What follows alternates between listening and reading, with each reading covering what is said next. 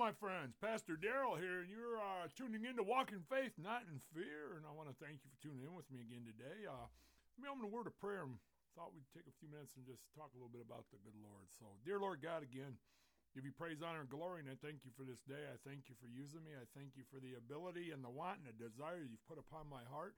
I pray today, Lord God, that I might be able to bring forth a little word, a little encouragement, Lord God, maybe a little direction and guidance. I pray that out of everything done, said here today, it's of you and not me, and I pray that through this we have the ability, you have the ability through me, Lord God, to maybe have somebody come to know the saving grace of your Son, Jesus Christ, and I thank you for all in Jesus' name. Amen, amen, amen. Well, again, I wanted to read you something today. I was in here, and like I said, I do this podcast in my office at the church. It's I always say my sanctuary within the sanctuary. I was sitting here reading today, and I was looking in Romans, and I love the book of Romans. Well, anyway, I was just kind of blowing through it here, and I come across some scripture, and then I keep a Bible in my office at the church. It's not the one that I study with or I carry with me or anything, but I keep one in here, and a lot of people are like, you write in your Bible? And yes, I do.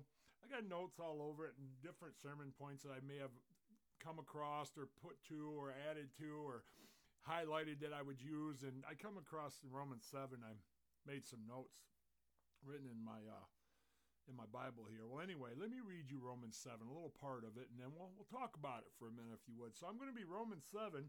I'm going to actually read you verses 18 through 24, just a few there. So let me read this. It says, "For I know that in me, that is in my flesh, nothing good dwells. For to will is present with me, but how to perform what is good I do not find. For the good that I will to do, I do not do, but the evil I will not to do, that I practice. Now, if I do what I will not to do, it is no longer I who do it, but sin that dwells in me. I find then the law that evil is present with me, the one who wills to do good. For I delight in the law of God, according to the inward man. But I see another law in my members, warring against the law of my mind, and bringing me into captivity to the law of sin which is in my members. O wretched man that I am, who will deliver me from this body of death?" Wow. You know, you think about that. I tell you what, it gets me to realize that there's this war going on, this global war, if you would. It's taking place all around us, all around the world, and we have no choice.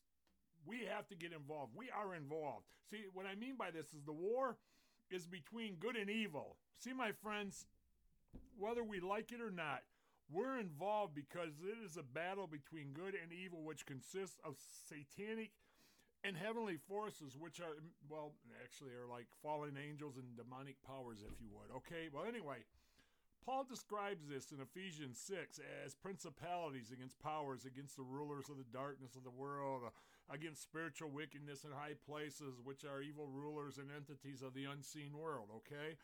Have you ever heard the saying, your enemies will still be standing tall until all your idols fall? Thinking of that led me to this.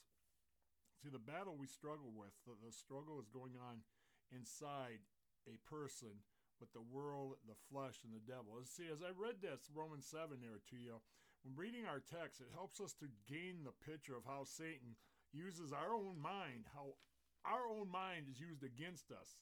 You know, growing up, it reminds me of these story my dad used to tell me about an old Indian chief and his grandson on a reservation, and out into the desert there was two dogs fighting, and he was watching, and the little boy asked his grandpa, he said, "Grandpa, what dog's going to win? How do you know who's going to win?" He said, "The two dogs fighting, the one that's going to win is the one you feed. That's the stronger of the two." Okay, so it's hard enough dealing with the devil warring for control of our minds within our heads. We also got to deal with the spiritual war between good and evil that is taking place all around us.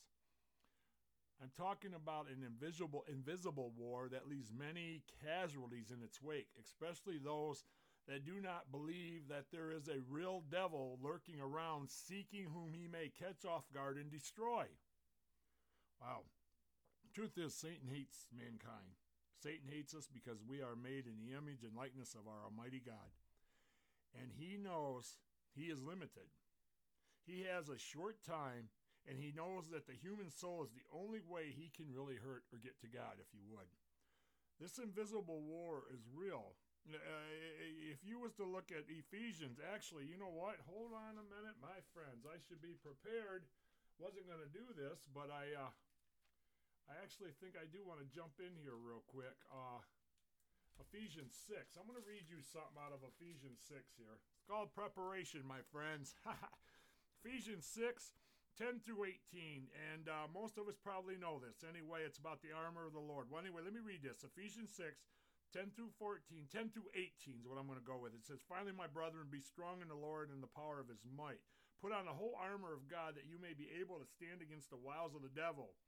For we do not wrestle against flesh and blood, against principalities, against powers, against the rulers of the darkness of the age, against spiritual hosts of wickedness in heavenly places. Therefore, take up the whole armor of God, that you may be able to withstand it in the evil day, and having done all, to stand. Stand therefore, having girded your waist with truth, having put on the breastplate of righteousness, having shod your feet with the preparation of the gospel of peace, above all, taking the shield of faith, which you will be able to quench all fiery darts of the wicked one. And take the helmet of salvation and the sword of the Spirit, which is of God, praying always with the prayer and supplication in the Spirit, being watchful to this end with all the preservation and supplication for all the saints." I think I'll stop right there. That's good enough. See, we're all going to discover in this message here that our weapons may not be visible, but are powerful in pulling down the strongholds in our life, including kind of arresting the devil and placing him where he belongs, and that is under our feet. According to Paul, this is not a physical battle with people, but a battle against the evil, the unseen forces that are surrounding this world. Truth is, we speak about things which cannot be seen, heard, touched by our five senses, but most people tend to view them as lower level of reality to the visible world around us.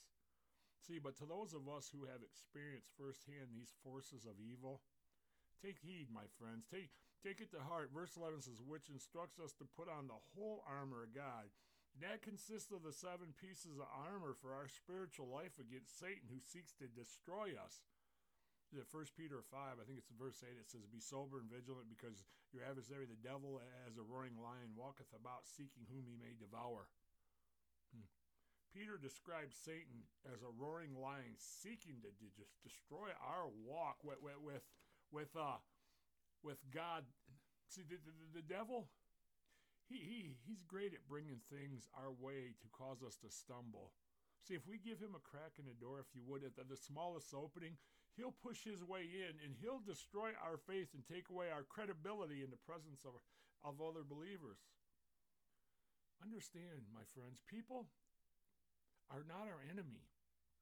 God is calling us to engage Satan in spiritual warfare with weapons that are not of this world, nor can they be seen. See, I assure you that they are effective in pulling down his strongholds in our life and even in our ministries, if you would. But I believe that many churches today must have misunderstood Paul when he stated in 2 Timothy 4, verse 7, he said, he fought the good fight because he's not looked good to sinners.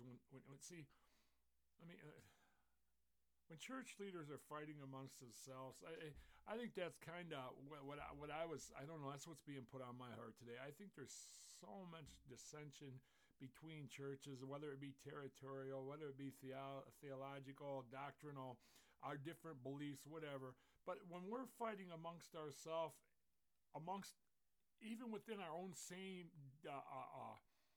denominations, our own same organizations, 2 Corinthians 10, 3 through 5 tells us, "For though we walk in the flesh, we do not war after the flesh.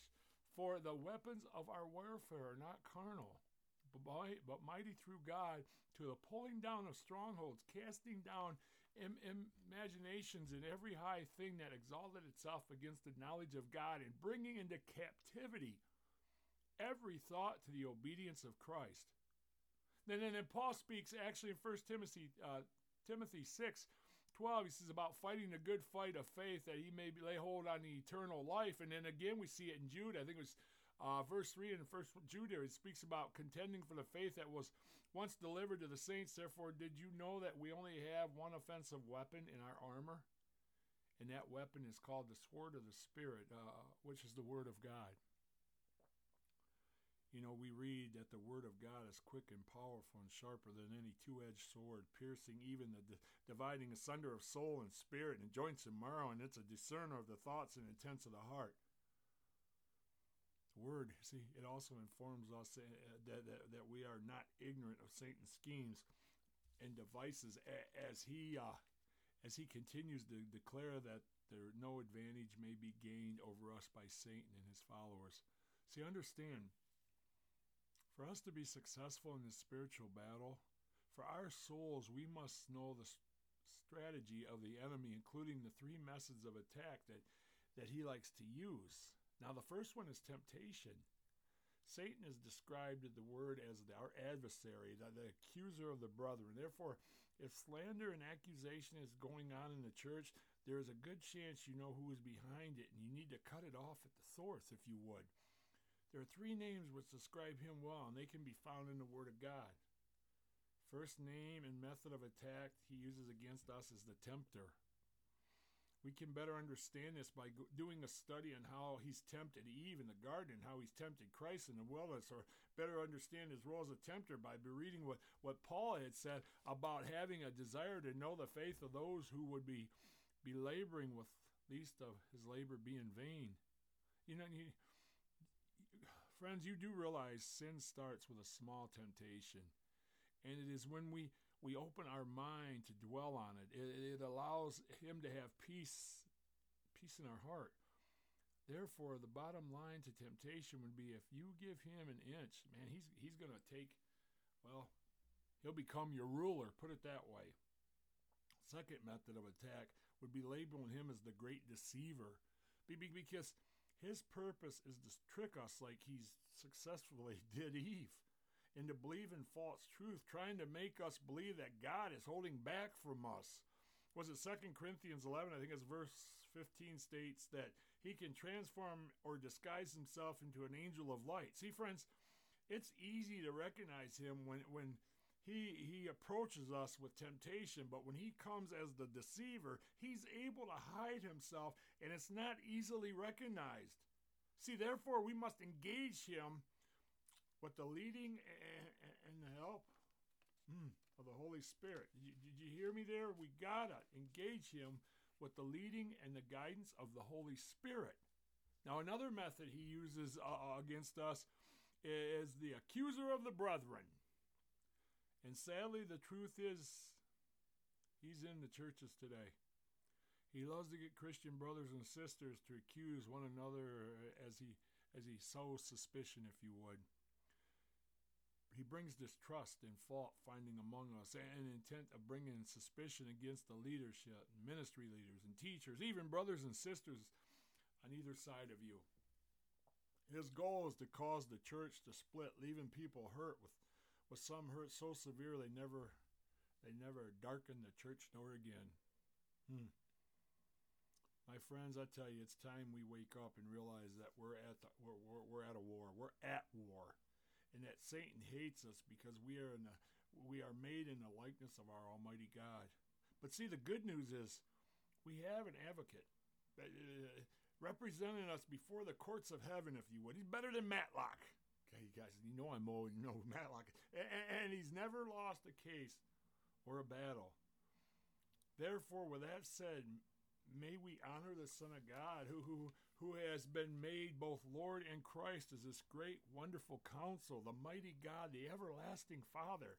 Friends, the attacks on our faith are designed to conform us into the image of God's Son, making us to become humble servants because they teach us to learn how to apply the truth of God's Word in greater ways to our situations.